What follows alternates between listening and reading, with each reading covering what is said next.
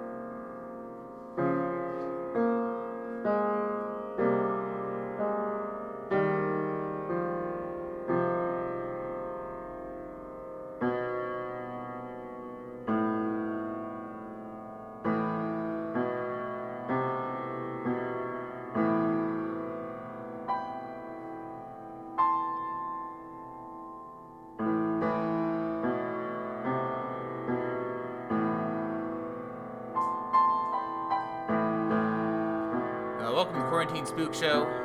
I'm Kyle Carezzi. All this talk of morons really got me jazzed up. So many goddamn morons and dipshits everywhere. It's hard to avoid. Can you avoid it? No! Can it be done? Sometimes, but not as often as you'd like.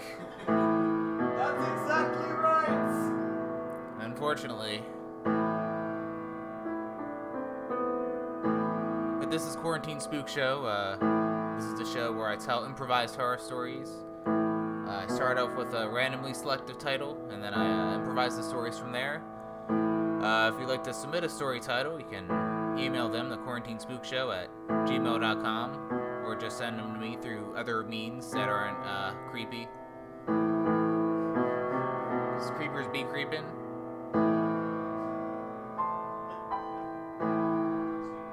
Just when you think things aren't creepy, what happens? It gets creepy.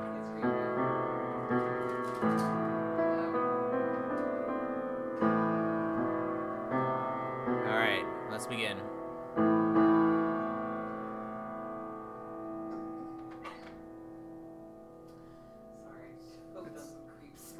Oh no, not the creep smoke. That's the worst kind of smoke to choke on. Just inhaled more than I've been to. That's... You know how that goes. Ah, so creepy.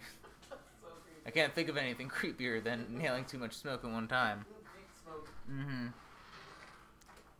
I'd listen to that band. That's my favorite band. Yeah. Alright, let's see what's in the jar tonight.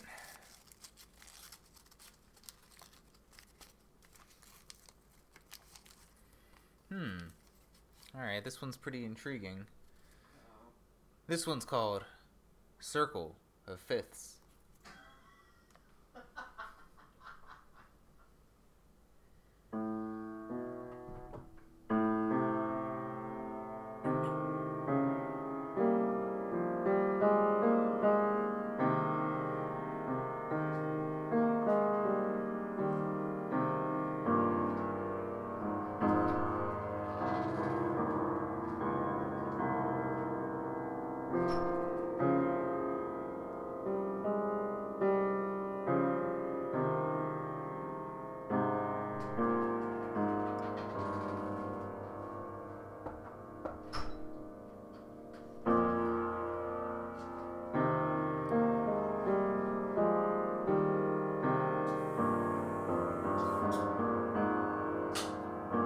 I don't know about you, but I always thought music theory class in high school was a real pain in the ass.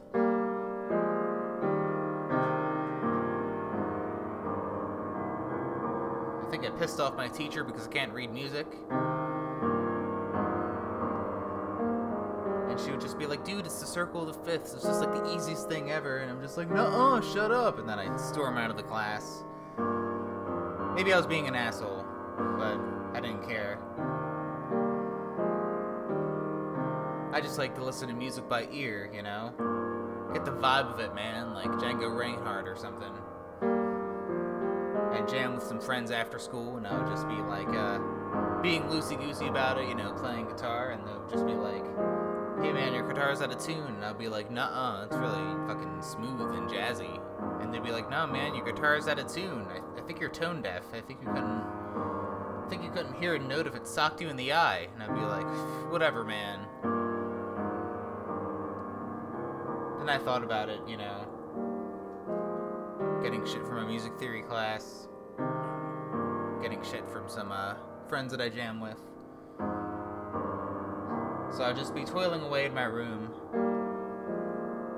playing a guitar that may or may not have been out of tune. My tuner was out of batteries, so I couldn't tune it properly. I didn't have a tuner app on my phone, because I dared not let the internet intrude itself on the creative process, man. I was a purist when it came to music and sound. Sound should be pure, whether it's analog or digital. I don't want my music and sounds to be secretly documented in the form of data and to be used against me in the form of advertisements. Nah, man.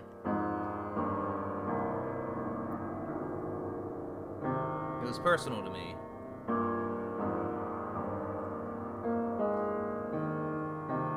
But still, I was getting a little paranoid of what people were saying about me and my music. People saying that I sucked the guitar and whatnot. I would give demo recordings of stuff I was jamming out with, and they'd listen to it for like 40 minutes. And they'd just be like, dude, this is just 40 minutes of you hitting your head with a lamp. And I was just like, well, it's hard to adjust. It kind of lowers when I don't expect it, man. Whatever. It's part of the process, man. You know, the limitations, constrictions, you know. You gotta give yourself walls you can break through, man. To the other side, dude. But I was getting worried, because I was worried that I wasn't even impressing anyone with my sick guitar playing. The music and beat was in my heart, but I don't know, maybe I was tone deaf and unlearned in the ways of music.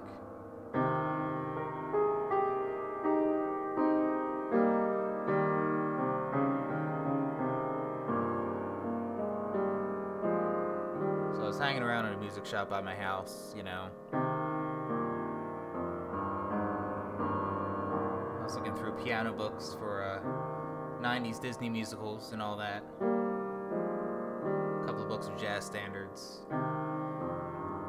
How to learn piano for beginners.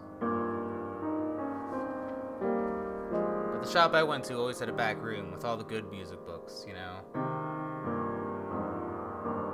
The deep cuts of moderately obscure albums. And the tablature and whatnot.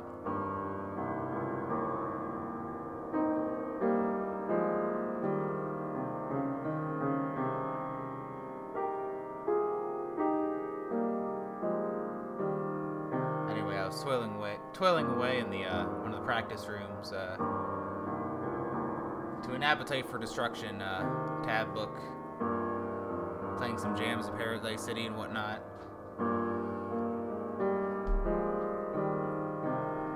And I was getting some glances from people passing by, It's like they were giving me looks as if they were saying, that kind of sounds like Paradise City, but like a much shittier out-of-tune version of it. And then they just keep walking on.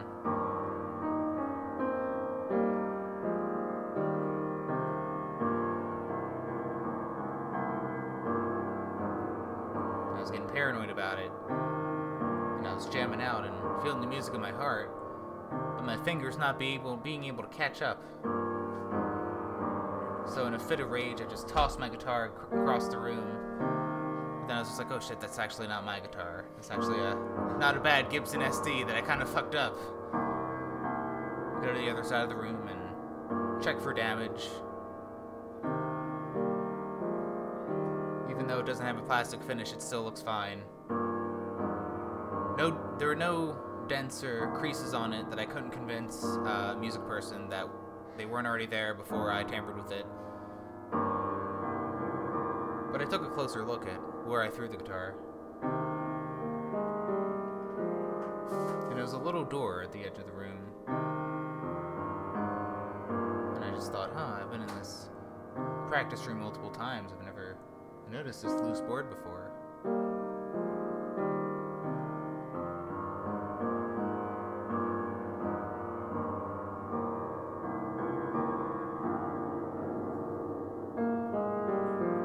So I go in, and it's like a shallow little tunnel. Seems just like an old storage space, you know. I didn't know what this building used to be before the music shop came in, but it definitely seemed untouched for a very long time.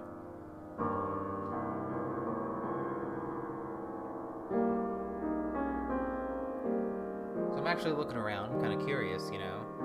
I see some cool guitar picks that I pocket and whatnot. Some random papers of sheet music.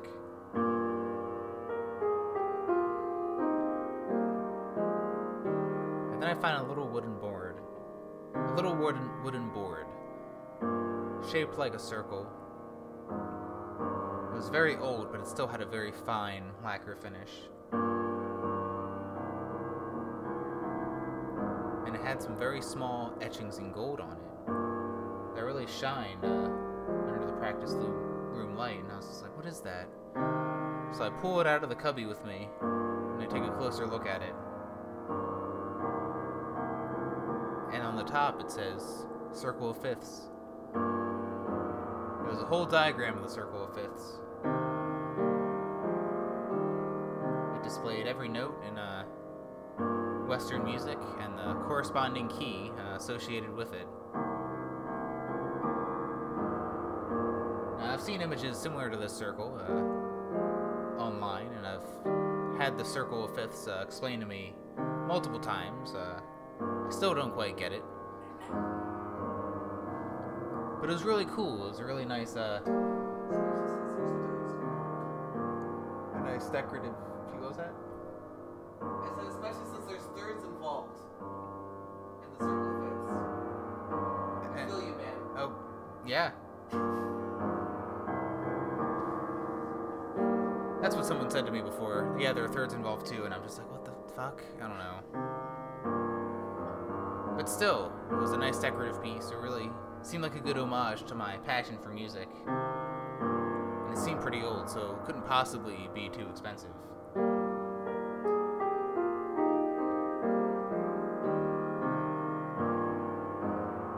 So I bring it to the front counter, and I'm just like, oh, hey, I found this, and I found some picks in this back cubby in the practice room. And the cashier named Dean that I knew, he was just like, what were you doing in the back cubby? And I was just like, I was just kind of noodling around, you know how that goes, like curious student musician and all that jazz. And he was just like, okay, whatever. So I inspected the Circle of Fifths little board. And he was just like, oh no, I've never seen this before. And they shouted, hey Todd, come here real quick. Todd was the owner of the store. And he walked over. And he was just like, hey man, I can't find like a barcode for this. Is this something we actually sell? Todd looked at it, adjusted his glasses with his presumably expired lenses, when he got a good close look of it, he was just like, he shrugged, and he was just like, no, let him take it, you know? If he found it, it's his. I don't want anything to do with that.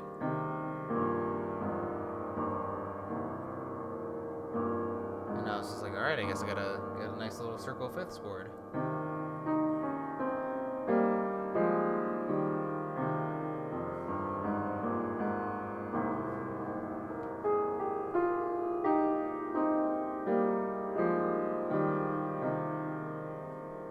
So I hung it up on my wall that night, and I started playing with my guitar. I could already feel I was a little bit improving, you know. The notes kind of started to make a little bit more sense. Everyone would say I was tone deaf, but I was definitely just like, maybe I'm getting the hang of this after all. Music is something that can truly be learned.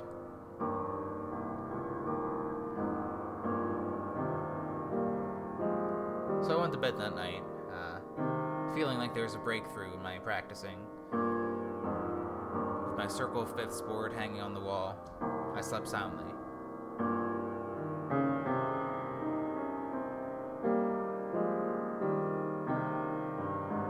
The morning after was a bit of a grind, you know. I just eat some half-toasted bread and then smear some butter on it and run to the bus, and it was a big mess. A lot of people were talking to each other, but I was kind of sitting by myself that day. But everyone was speaking in a way that was very, like, sing-songy, you know, more than I was used to.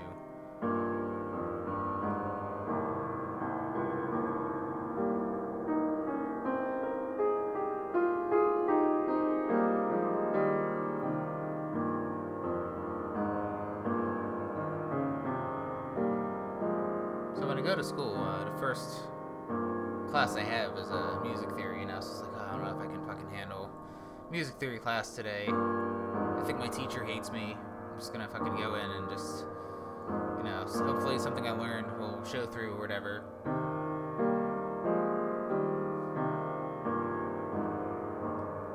So the teacher, Miss Donnelly, she was just like, hello, Michael, and I was just like, yeah, I'm Michael, hi. And she was just like, how are you today? And I'm just like, okay, I'm okay, why are you singing? And she was just like, what do you mean I'm not singing? We haven't even started class yet. And I'm just like, alright.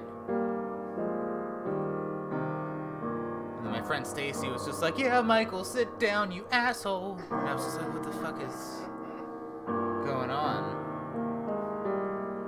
Was this new thing when I walked out the one day that everyone just decided to sing all the time? There's a lot of musical theater kids in class, so I kind of dismissed it at the time.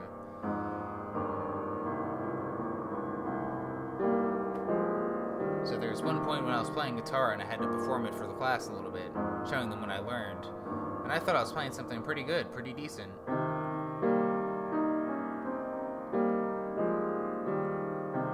Teacher was just like, that's not your best, Michael. You still quite don't have a fixture on what a key is.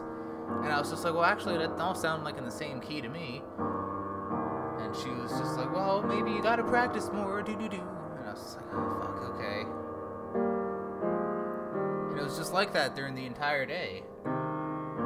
Everyone was singing, you know, hello, Michael, and do you know what's for lunch today? And I'm just like, I don't know, I didn't eat yet. I heard it's pizza, should be good. And I'm just like, what the fuck's going on? Throughout my entire school day, everyone's goddamn singing. It's like, it was worse than a fucking Glee nightmare.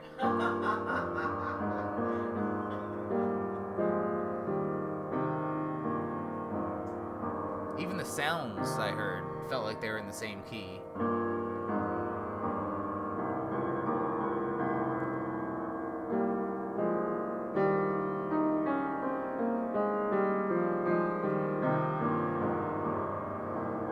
I start to go home, I start to panic a little bit.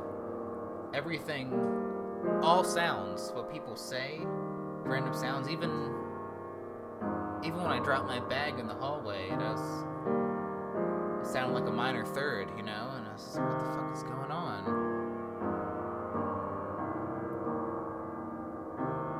So I go in my room and I see the circle of fifths chart.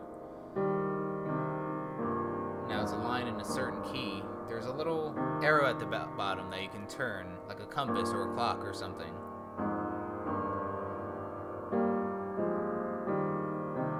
So I stared at it, and I had a crazy thought, and I just said to myself, I wonder. So I turned the needle to C major.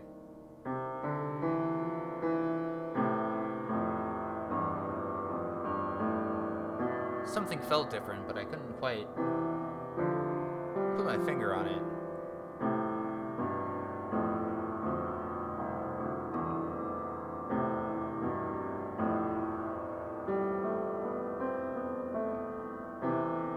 When my mom said it was time for dinner, she did it in a sing-songy way. It's time for dinner, but it almost sounded like it was in the key of C. So I was sitting at the table with me and my two brothers, and they're all talking in song, like da-da-doo, da-da-dee, and, kind of like that. But it was all remarkably in the key of C. And I was just like, it's really something.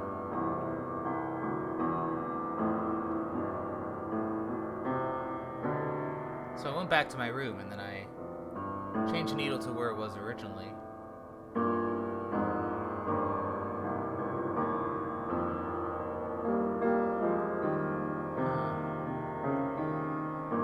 Turns out that every time I moved the needle on the circle of fifths to a certain key, every sound I would hear would be in that key.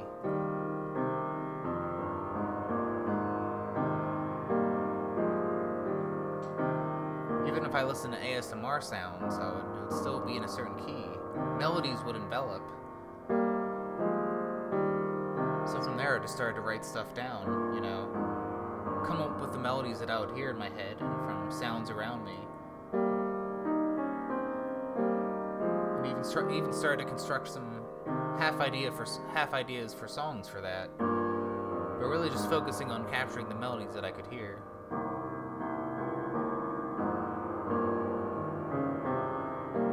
I would even jam with my friends and show them what I got, and they'd be like, "Holy shit, Michael, this isn't bad," and I'd be like, "Yeah, thanks. I have the real song in my heart, I even presented some of my stuff to music theory class. My teacher was actually impressed. Just like, "Oh, you really found out about what keys are?" And I was just like, "Oh yeah, I sure did."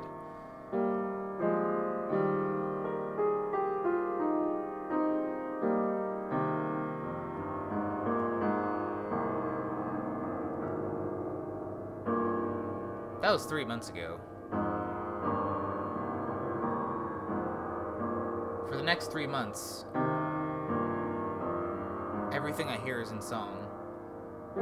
Sure, it started off as a gift, an absurdity at worst, and I got some good song ideas and melodies from it, and I far understood music so much more ever since I was introduced to the circle of fifths wheel, but now it's all I can hear. Every little sound, I can hear its minute structure and how it fits with everything else. You think it would be profound, but to me it's become agony.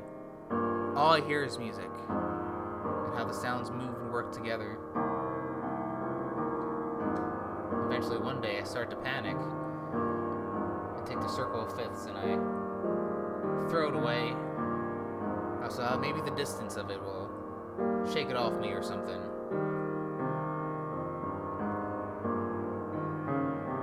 Dumpster, and it went to the dump. I don't know what's become of it since, but the music was still there. The only difference would be that everything wouldn't be in the same key, but everything would be music. But it was getting to the point where, was everything becoming musical, or is my ear for music become so sharp that I can't unhear music from now on?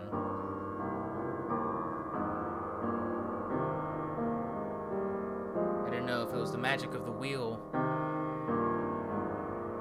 or my own musical prowess getting the best of me.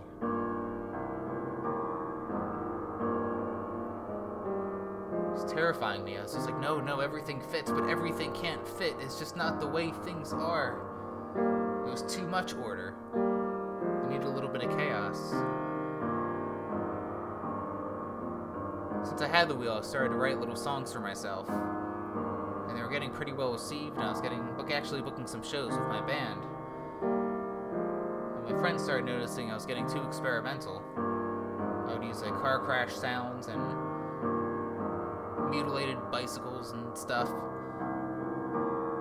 The bending of steel. And incorporate those into my music. And I'd show it to my friends, and they'd just be like, oh, geez, Michael, this kind of sounds like a lot of noise. And I'd be like, no, it's the most musical fucking thing ever, and I can't help it.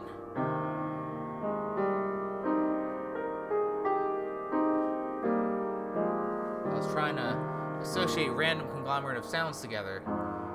People were comparing me to Aphex Twin or whatever, and I'm just like, no, I'm not trying to write music. They thought it was a very profound statement. He's not trying to write music, yet it's great music. And I'm just like, oh my god. I was getting a reputation in my town for it, and I was getting ahead of myself. I just started to write song after song, trying to find a way to write myself out of my music knowledge.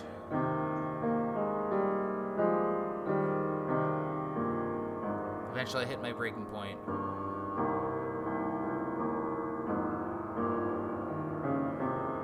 One night I was fixing my guitar using a screwdriver to unplate it and work with the guts of it and whatnot. And I try to adjust the guitar so it has a weird noise and doesn't fit any sort of key or melody, but it's still a very good sound. And then I just start to lose it, and I smash my guitar all over my kitchen table. Pieces shattered all over the kitchen floor. And I scream, I can't take it anymore, and even that was sing-songy. I was ridiculing myself without even trying. So I take the screwdriver and I jab it in both my ears. All I hear is 2 pops, and then silence. I sigh with relief, not being able to hear it. The pain is agonizing, but just finally to not be around music after so much sound and music poisoning.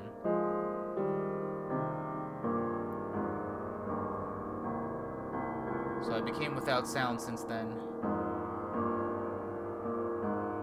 and it's been bliss ever since. But sometimes I would hear the faintest of melodies.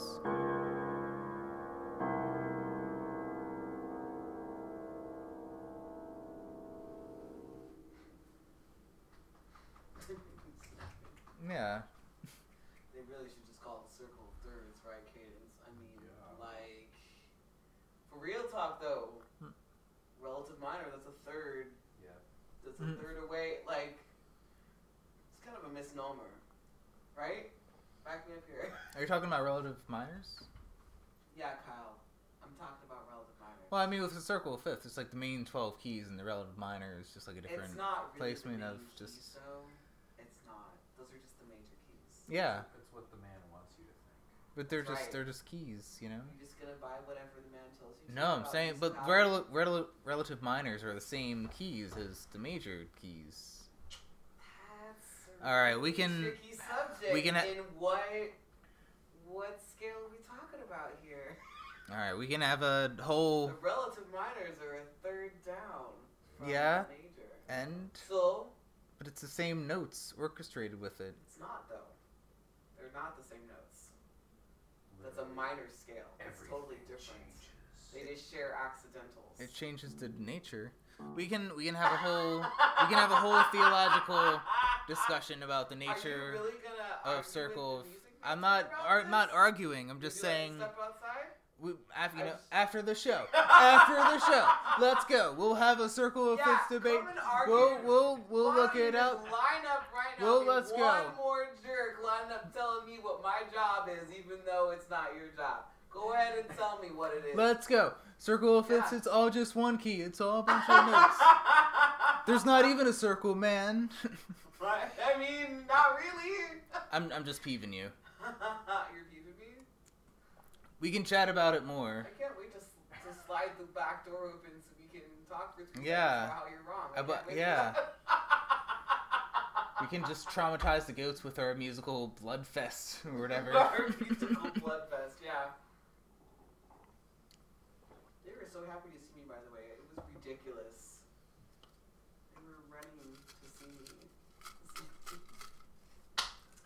Even Oh. Ozzy. I got a little comment. Are you writing this? Yes, I'm improvising it. I'm making it up as I go. Well, he's technically not writing it. There's no pen involved, whoever's listening. Well, improv is a form of writing, really. They're both I the don't really same. think it is, Kyle. I do. Do you want to step yes. outside about this? Yes, that's true. It's a form of writing for sure. If you can write, you can improv. If you can improv, you can writing write. from your soul. This show is the evidence of that. That they're very similar. That's right. Yes, But- folks, he really is just making this Yes, up as he goes. as I go. Incredible. I got a jar full of horror story titles. I've never seen any of them before. Nope, not a one. I just pick one and I just make up the story as I go. Volunteer them. Or Yeah. Just throw them into Or the they- jar if you they- have spare time. They send them to we're Quarantine Spook Show at gmail.com is another source. Bunch of links on the Twitch page and all that jazz. But yeah, I'm just making this shit up. I know we've talked about this before, but like after the pandemic, when are you gonna call this show? I just want to keep the name the same, you know. Why It's not? gonna be post-quarantine spook show. The quarantine will be a I think yeah, I think it's yeah. No, I'm just joshing you. Yeah, you joshing. Do you want to step outside? Any day, I'll step outside any day with you. Yeah. Kyle Chris. Yeah, good for a nice stroll or whatever. Yeah. We would be just telling each other we're wrong all the time. Yeah. All right, I don't want to be. Okay, here we go. Oh my. Oh, I can't wait. Yeah, it's a pun. Uh-oh. It's this one's called a hostile takeover. Hostile as in I get it. the living quarters Oh, in various parts of the world.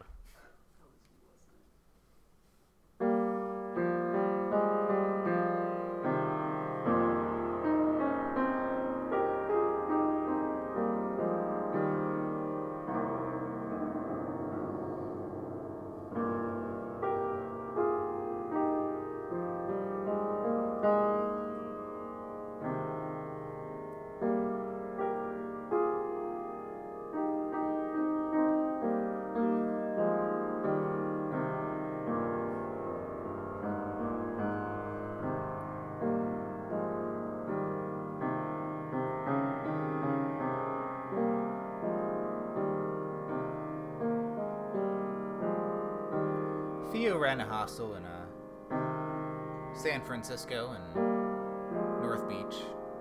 Or, excuse me, the Mission District, rather. It was the most glamorous hostel. It's pretty low price, though. He had a pretty small staff. People would come and go. You'd have some regulars that would visit during the spring and summer, and it would be nice to see them again, you know.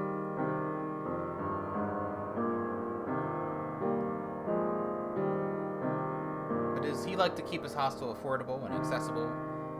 People from many walks of life would come on by and stay for a bit.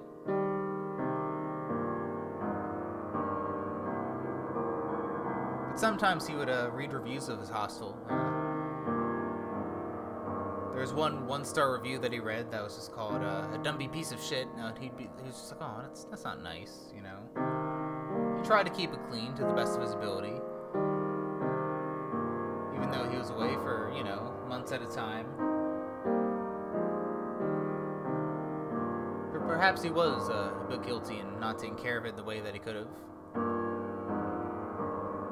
He never anticipated it to be a 5-star plaza, but with recent complaints and bad reviews, there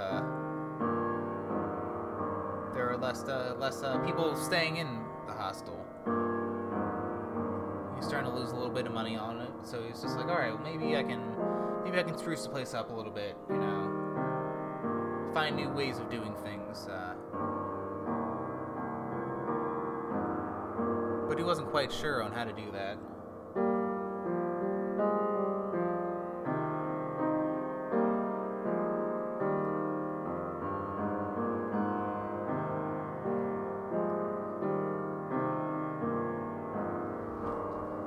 But then he saw a pamphlet one day when he was at a conference for hostel owners and whatnot. Hostel, hotel, Airbnb curators.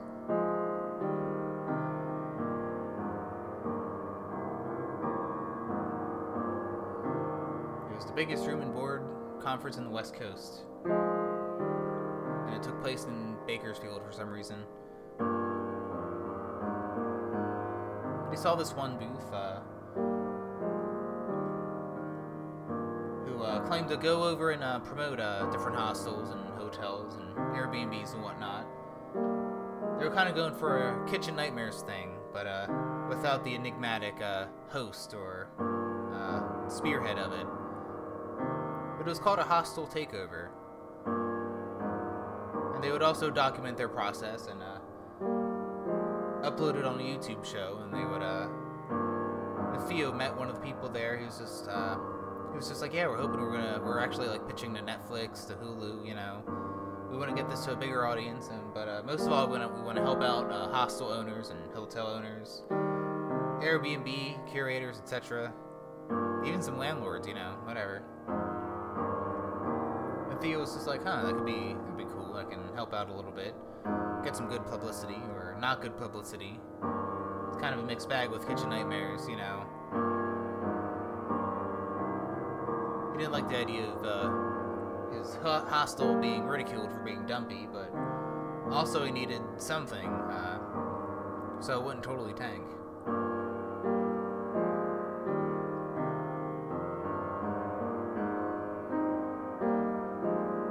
So Theo was just like, alright, maybe I'll give you guys a call. About a month later, he did. He called Hostel Takeover and set a submission to be on their show. And then they said they'd send some people out for about 3 weeks. And they really spruced and changed the place up. Hopefully we'll get some more business. And Theo was just like, alright, cool, it's great to hear, you know.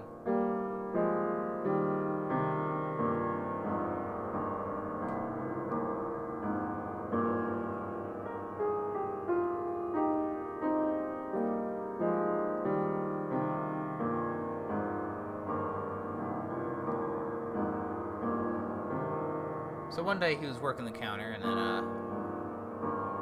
a person from a producer from Hostel Takeover comes by, and she's just like, "Hi, you Theo?" And he was just like, "Yeah, I am."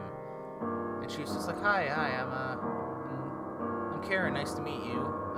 We're with Hostel Takeover. We came to do the show." She had a camera behind her. And Theo was just like, great, well, I'm happy to, you know, comply. I can introduce you to the staff or whatever, you know, whatever that process is. And she was just like, oh, you don't have to do anything, you know, you don't have to worry about it. And Theo was just like, well, what do you mean I don't have to worry about it? And then Karen opened the door and just shouted out, just like, all right, bring all the stuff in. And then suddenly a moving team started to bring in a bunch of crates and stuff.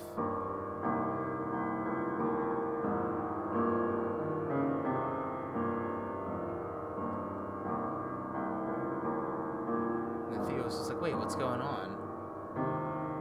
And then Karen was just like, well, this is a hostile takeover, obviously. And then Theo was just like, yeah, but when you say, you meant like a makeover, right? You know, like a home makeover, restaurant makeover or something. And she's like, no, we're taking over your hostel. You consented to it. You signed a contract for it. It's a pretty long one. You should have read it. And Theo was just like, yeah, I thought that was just like a bunch of just like public image television stuff.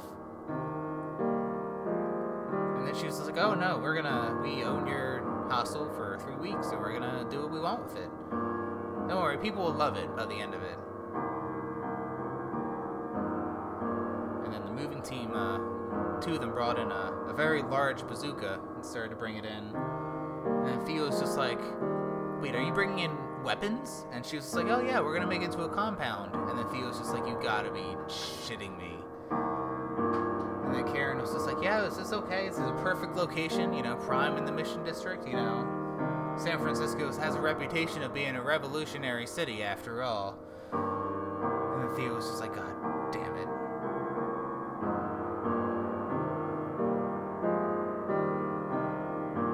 Eventually, the moving team started to kick out all the guests and all the staff members. Some of them were reimbursed, some of them weren't. But everyone was just like standing outside the hostel with their belongings and whatnot. And Theo was just like standing flabbergasted at his establishment, his stout 3-story building. And his other staff member who would tend to do cleanup and like cashier stuff, he'd just be like, Theo, what's going on? And then Theo was just like, I signed up for like a show called Hostile Takeover.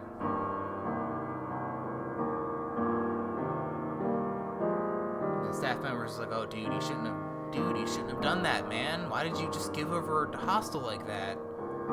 And Theo was just like, I don't know, I was desperate. I needed help with fixing it up, sprucing it up. And the staff member named Marcus was just like, well, they're gonna fuck up your hostel for 3 weeks, so I hope you're happy.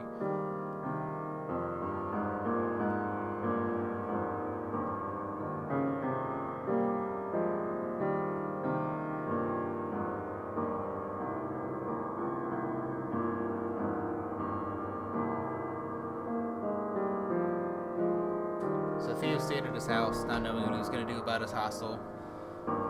But he saw it on the news plenty.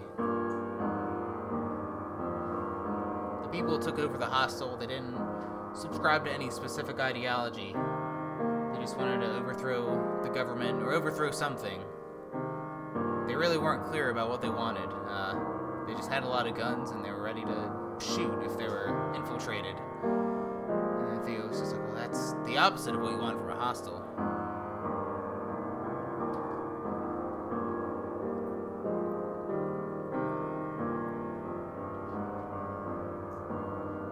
Theo tried to walk by the hostel, see if he can break in and save his establishment somehow. He called a couple lawyers and tried to get some help that way, but they all said the same thing, just like, well, if you sign the contract, you don't get it back until 3 weeks. From then you can try to move in with something, but yeah, you're pretty much fucked without a hostel. This left Theo without income for 3 weeks, which was a big blow to him. So he would just stake out the hostel every night, see if he could find any weak spots for it.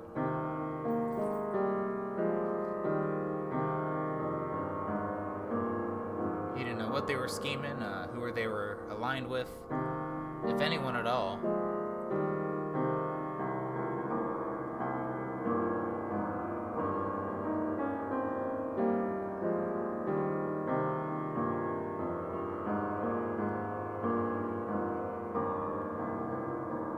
So what Theo decided to do was he tried to break in. There was one specific basement window that he knew wasn't fastened, that would never fasten all the way.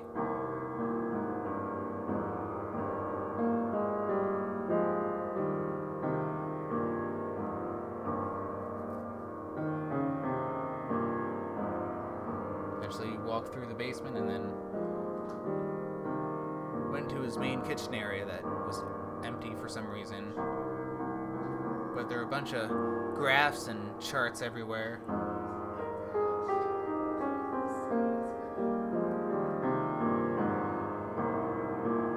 And he looked at the chalkboard with a lot of plans that they had. There's a lot of arrows and names of politicians pointing different places. There's an illustration of the moon for some reason, and Mars. A weird portrait of Elon Musk. a picture of a sperm cell and an arrow pointing to the moon. He read the news story about the whole semen to the moon thing, and he thought it was the dumbest thing ever. Could this hostile takeover be aligned with that? It was hard for him to say.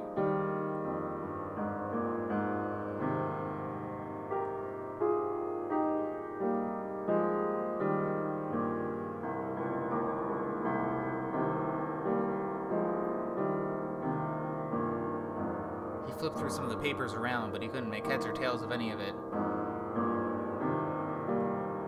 Eventually one of the guards saw him and called him, and then tackled him to the ground, and then punched him in the face a few times, and then tied him and put him in the corner of a room.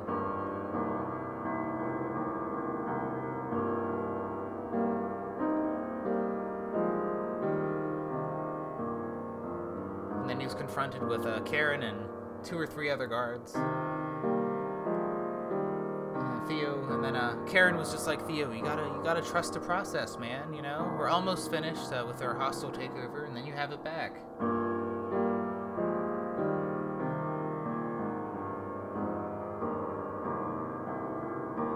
And then Theo was just like, nah, I didn't consent to this at all. I thought you just, like, spruce it up, you know, give us some advice on treating customers well and cleaning stuff up. You know, this is ridiculous. Karen was just like, oh, don't worry, it's all part of the plan. And then Theo was just like, the last thing I need is someone named Karen talking about a plan.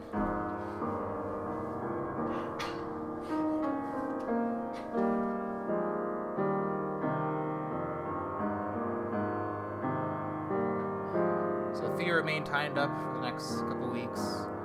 They'd feed him once in a while. They had a television on with the news on, and they would talk about the takeover.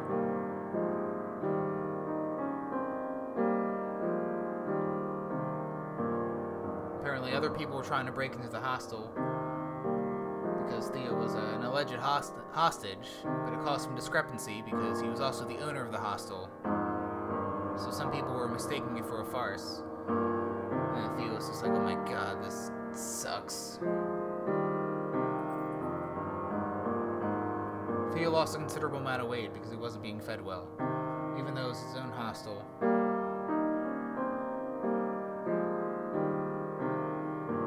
He looked around at all the people redecorating, all the weapons everywhere, and he thought about it. He's just like, oh, I should have treated this hostel so much better. I was careless with it, and I was willing to fall for anything, and now look. Now my hostel's been repurposed as a compound that's going out of control.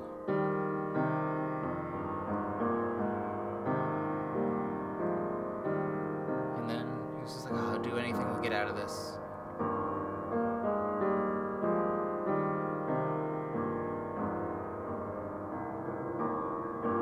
And then what he felt like was his lowest moment, one guard went up to him and untied him. And then Karen was also in the room, and she was just like, alright, we're done. And then Theo was just like, well, what do you mean you're done? And then Karen was just like, it's been 3 weeks, you know? We got what we needed for the hostel, and you know, you got your place spruced up, redecorated. So, our mutual benefits have been fulfilled. It's time for us to move on.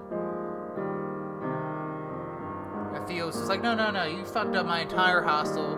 You know, you brought it into with your weirdo cult or whatever the fuck it is you're about. Like, no, I'm not taking this I'm not taking this laying down. And then Karen just smiled and was just like, but Theo, look outside.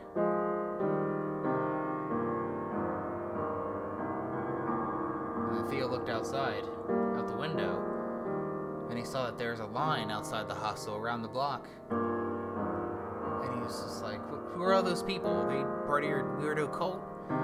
And she was like, no, they want to stay at your hostel, you know? Our hostile takeover got a lot of publicity. And a lot of people in this country thinks that the government is shit, and therefore thinks revolutionaries are sexy. And now they think this hostel's sexy. So they think you're a revolutionary. And he was just like, well, I still don't understand. And then Karen just sighed. It was just like, just let it, a lot of people are into revolutions, or if not revolutions, then at least weird cults. So we got a lot of business that way, man. I don't know, we've got like 40 years to another extinction period. People are gonna believe in anything. And we didn't publicize our beliefs or anything to the public. We thought you could decide that for whatever your deal was. But now people are just in it for the guns and the moxie, man. It's time for us to go.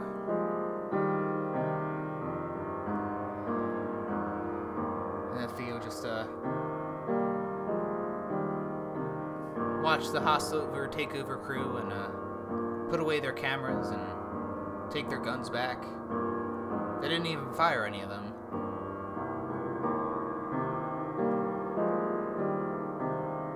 And then Theo just watched the final truck ride off. Karen was in the front seat and she waved at him.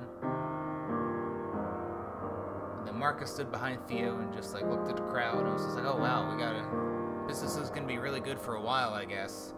Probably gives us some time to spruce up the place, huh? And Theo just looked at Marcus and then he looked at the crowd of people ready to stay at his hostel and he was just like, I hate this country.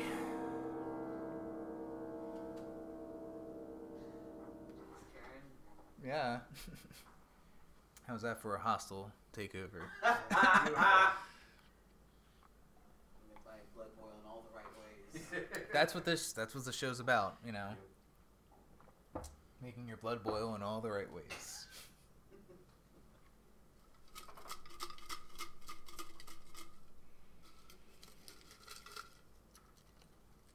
All right. This could be a number of things. This one's kind of open to interpretation. It could either be Pringles, Dingoes, or Dingus. I think it's Dingus. Do you want me to? It sounds like maybe I wrote it. I think you wrote down Dingus. Do you want me to see if I can read my I think it is. Well, we had a conversation about dinguses recently, so I think it was. It's Dingus. Yeah. Let's see if any Pringles or Dingoes show up. Pringles are welcome. Yeah. I look forward to the day when I'm not paranoid about a cough. Oh God. Every little throat tickle could be doom. Just in this house is dusty. Yeah, I know. I'm so like aware of just like the nuances of coughs now. It's like, is that one deadly? There is someone deadly? Coughs. Yeah, like it's a whole language we've learned without knowing we've learned it. Yeah. COVID cough? Nope, that just sounds like nope, allergies. just stuffy. Nope, just got have cold. Sleep apnea. That's that kind of cough. Nope, just something caught in your throat. Nope, they're just thirsty. That's that kind of cough. Nope, that's just an anxious laugh, not a cough, not a COVID cough. Yeah, not deadly. Not deadly. Not deadly. No. Knock on wood.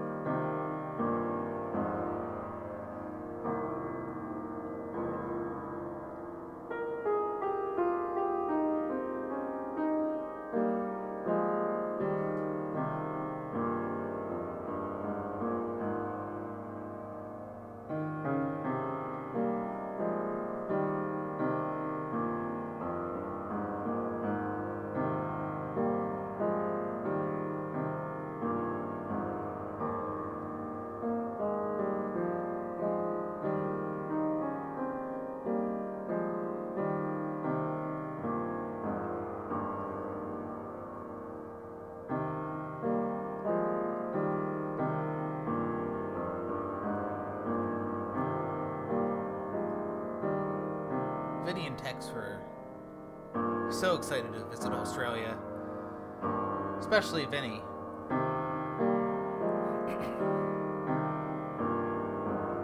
He didn't really know too much about Australia personally. He just knew Margot Robbie was from there, and the spiders were deadly. That's all he needed to know to freaking go to Australia. Tex was a bit more savvy. He knew some stuff about the wildlife and all that. He knew how to be careful. And they jumped around to different cities in Australia.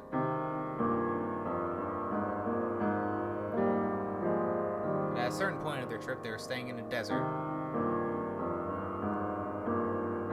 And did some cool hiking and stuff.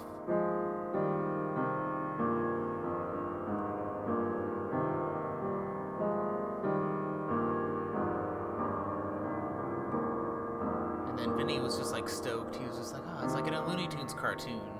You know, like a Tasmanian Devil cartoon or something. And Tex was like, well, it's not quite the... Yeah, sure. Alright. Tex knew that Vinny had an inclination to be over-enthusiastic about things. Which is why he was friends with Vinny, but also it could be a real pain in the ass. Especially if you're in Australia where spiders and whatnot can be deadly and stuff. Talk to other Australians about it, and they would say it's just like, yeah, this is part of it. Just generally avoid spiders, you know. Some Australians would talk about American tourists coming in and just being like, oh, a spider, you know. Kind of wanting to be bit by the deadly spiders as a sense of adventure. The Australians would just be like, no, don't do that.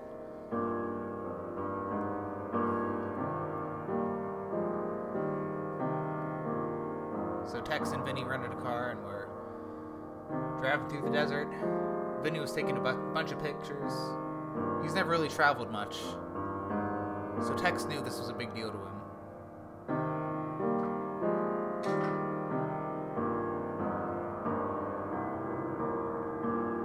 And then suddenly Vinny shouted, "Stop the car!" And then Tex stopped and he was like, whoa, what's going on? He thought it was like an emergency or something. Just like, is it a spider? What is it? Then he just like hopped out real quick with his Pringles. And then Tex was like, Vinny, what are you doing?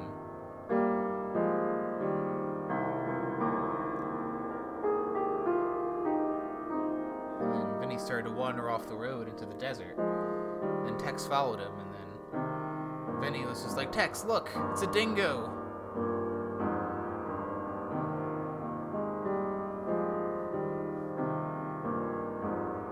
Tex was like, yeah, dingoes are a thing, you know. And then Vinny was just like, maybe the dingo ate your baby. It's like Seinfeld, you know? It's like that Seinfeld episode. With like Elaine was talking about the dingo. And then Tex was just like, I didn't see a lot of Seinfeld, man. Come on. And then Vinny's just kept taking pictures of the dingo. And then Tex was just like, alright, well, I guess, you know, Vinny's into it. Just let him have his fun, and then we can keep driving off to the next hiking spot or whatever.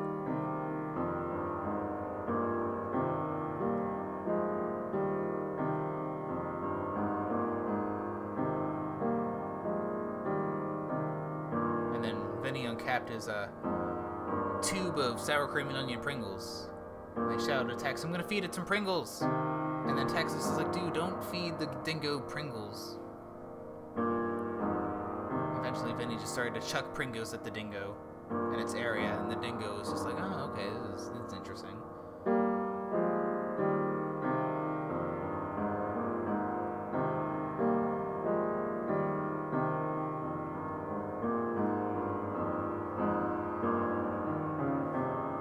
But then, you know, Vinny just kept chucking them, like the Pringles were just like hitting the dingo, literally, like in the nose. And then Tex was like, what are you doing, man? Vinny, what are you doing? Why are you throwing Pringles at that dingo? And then Vinny's just like, I'm just feeding the dingo, man. And then Tex was just like, Vinny, you're being a dingus. Stop throwing Pringles at the dingo. And then Vinny was just like, I just want to watch him like chew it up and eat it and get some cool footage of it. And show everyone on like Instagram or whatever, you know? I want to feel like an adventurer, you know?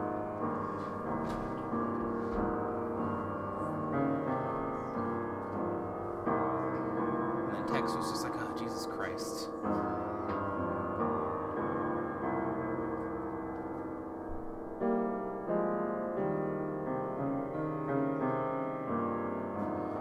So Tex gave Vinny 5 minutes to have his fun with the dingo, and then eventually the dingo like scampered off.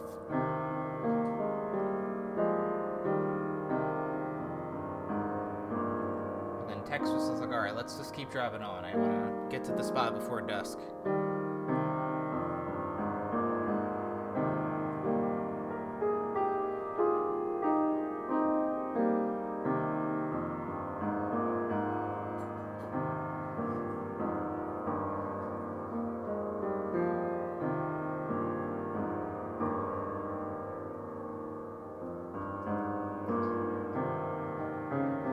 So they kept driving.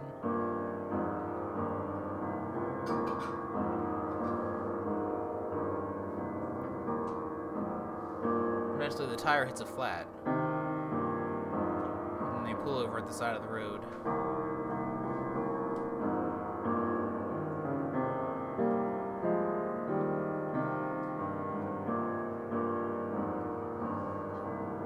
Tex looks at the flat and he's just like, alright, I guess I gotta change it.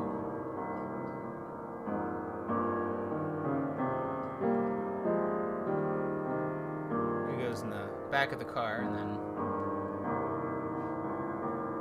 sees that there's no spare tire and he's just like, hey, this rental didn't come with a spare tire, it's pretty weird. And then Vinny was just like, well, yeah, because I took it out and left it at the rental place. And then Tex was just like, why did you take out the spare tire? And then Vinny was just like, well, I wanted, we wanted the trunk space for any cool, Australian stuff we found or whatever. And then Tex was just like, Vinny, man. Jeez. Alright, I don't know what the Australian counterpart to AAA is or whatever, but I saw a gas station a couple miles back.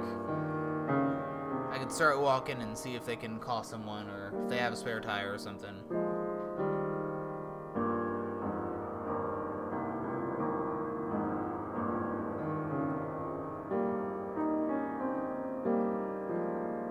Eventually the sun was already setting.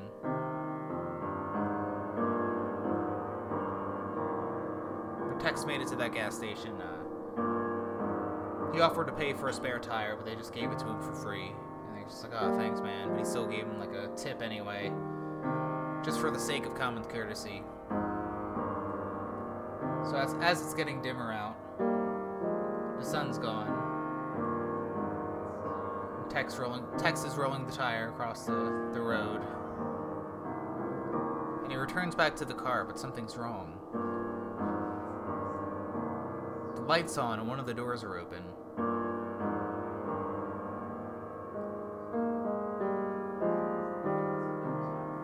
And then Vinny's splayed out outside of the car.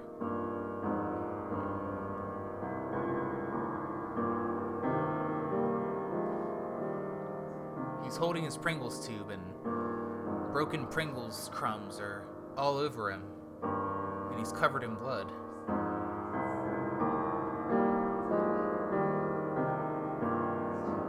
And the Tex went down like, Vinny, you alright? What happened? Oh shit. He didn't know a whole lot about the wildlife in this part of Australia, but surely couldn't have been something this vicious.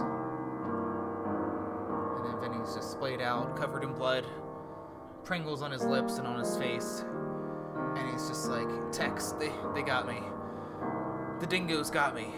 And then Tex is just like, dude, what do you even know about dingoes? Do they even attack in packs like this? And then Vinny was just like, I don't know, man, I was attacked by a dingo, I don't know what else to say about it.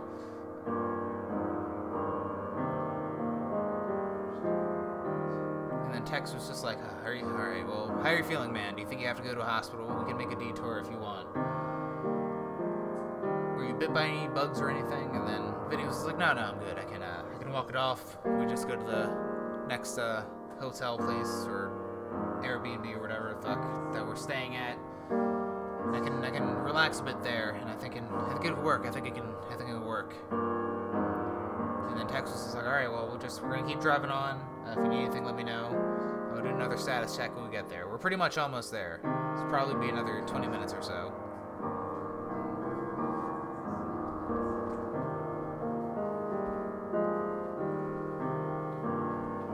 So they drive on, and Vinny's squirming around in his seat, in his passenger seat, feeling very feverish, eating a bunch of Pringles.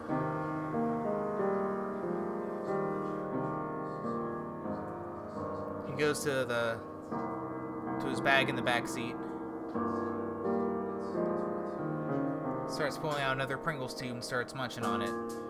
This one's pepperoni pizza flavored. And then Tex is just like, how many Pringles tubes did you bring? And Vinny's just like, I don't know, man, but I'm really fucking craving Pringles right now. Like, I need all of them.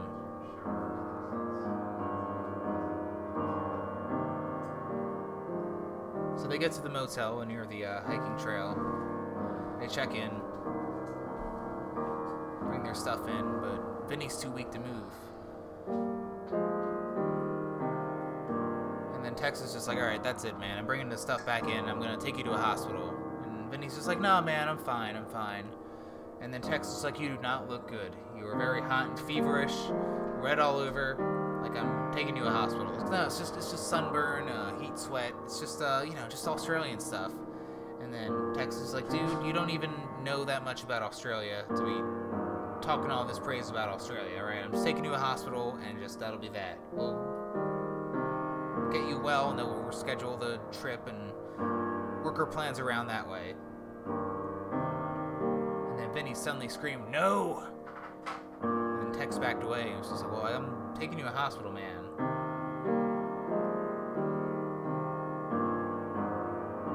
And suddenly Vinny closed the door to the car, and then locked all the doors, and then just huddled himself into a ball. And then Tex was just like, Vinny, the keys were in the car. And then he was just like, alright, fine, you can sleep in there tonight. I'll check on in the morning, alright? I'll call an ambulance while you're in there. Maybe a locksmith or whatever. I'll get in there with a crowbar or a wire hanger or something. I'll smash this window to save your life, dude.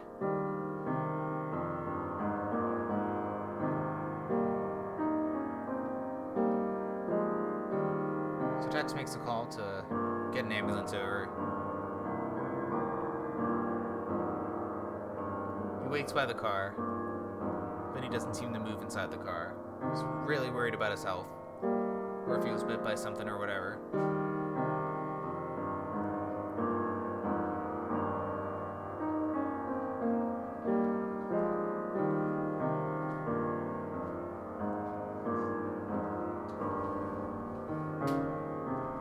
Eventually, Tex hears a loud crash, and then a lot of footsteps scampering off. He goes to the car that they had, and one of the windows are broken open. Finally, an ambulance arrives, and then one of the EMTs is just like, "All right, so where's the guy?" He said he was bit by something. He had a fever, and then Tex was like, "Oh yeah, that's he's gone. I don't know where he is." And they're just like, "What do you mean he's gone?" And then Tex was just like, "Well, he broke out of the car and then he just like ran off." And they were just like, "We couldn't catch him or anything?" It's like, no, guess I didn't even see him go. He just must have ran really fast." And then the two EMTs looked at each other, and they were just like, he didn't encounter any dingoes in this area, did he?" And then Tex was just like, "Well, he's feeding a dingo some Pringles, The EMTs looked at each other again, and they were just like, "Listen, buddy, we're just gonna give it to you straightforward. So this area is specifically well known for were-dingoes. We don't know your friend, but if he was feeding dingoes Pringles in this area, they probably came back for more and bit him or something, and now he's off being a were-dingo now." And then Tex just muttered under his breath, just like, "Oh, that dingus. I told him not to feed those Pringles to those dingoes." Alright, well, thanks for your help. I guess I'll try to track him down. And then one of the EMTs is like, "No, you don't get it. Like, he's one with the dingoes now. Like, it's a full moon tonight. There's no real saving him at this point." And then Tex is just like, "Well, I gotta try. He's my friend." So he gets in the car and he starts driving around the desert off-road. keeps the high beams on and tries to find him. He drives for about 40 minutes like this, not knowing what to expect, until he hears very vicious humanoid dingo sounds.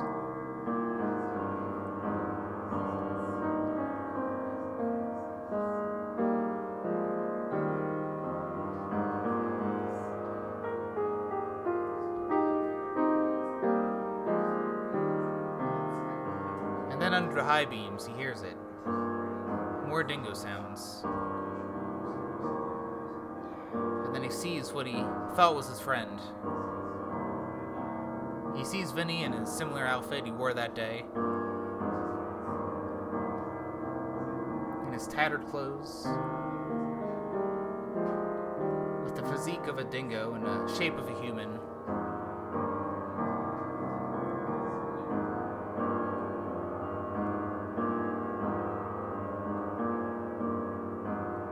Tex gets out of the car and he's just like, Vinny, you dingus. And then Vinny turns around, snarls at him. Tex doesn't even recognize Vinny.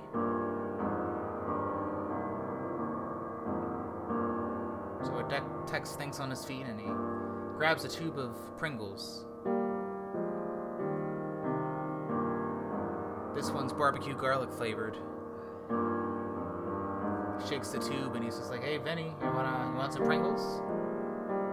Starts to drop some of them on the ground and Vinny goes for them and munches on them. Eventually Tex starts to leave a trail of Pringles.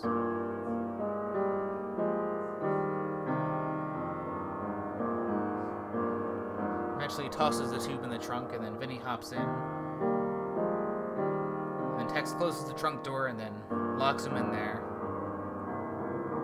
Tex quickly starts driving the car again. Keeps hearing Vinny's bangs and screams and snarls. And then Tex puts the stuff back in the motel again and then sleeps there that night.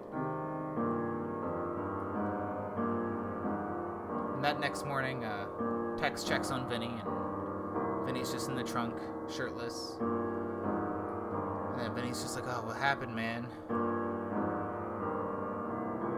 And then Tex was just like, Vinny, you dingus.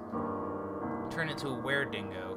And he was just like, oh shit, really? And then Tex was just like, yeah man. Everyone told you not to get bit by anything in Australia. And what happens? You feed a dingo some Pringles and then shit gets out of hand. I told you not to feed any dingoes any Pringles. And then Vinny's just like, oh shit man, I'm sorry. Tex is just like, alright, well, it's not going to be a full moon again for the rest of our trip, so let's just enjoy ourselves and let it be. So Tex and Vinny resumed their trip as planned, and overall it's pretty fun. They shared a lot of memories that weren't were-dingo related. And then they both went back to the States together when the trip was over. They live in separate cities, but they still keep in touch and visit each other from time to time. But Tex often thinks about Vinny, him living his life as a were-dingo.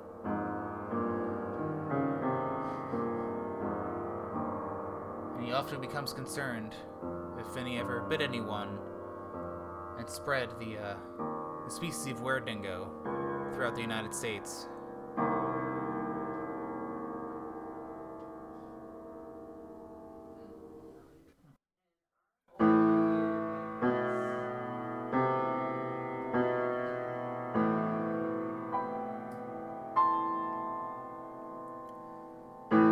That was Quarantine Spook Show. I'm Kyle Carezzi. And good night.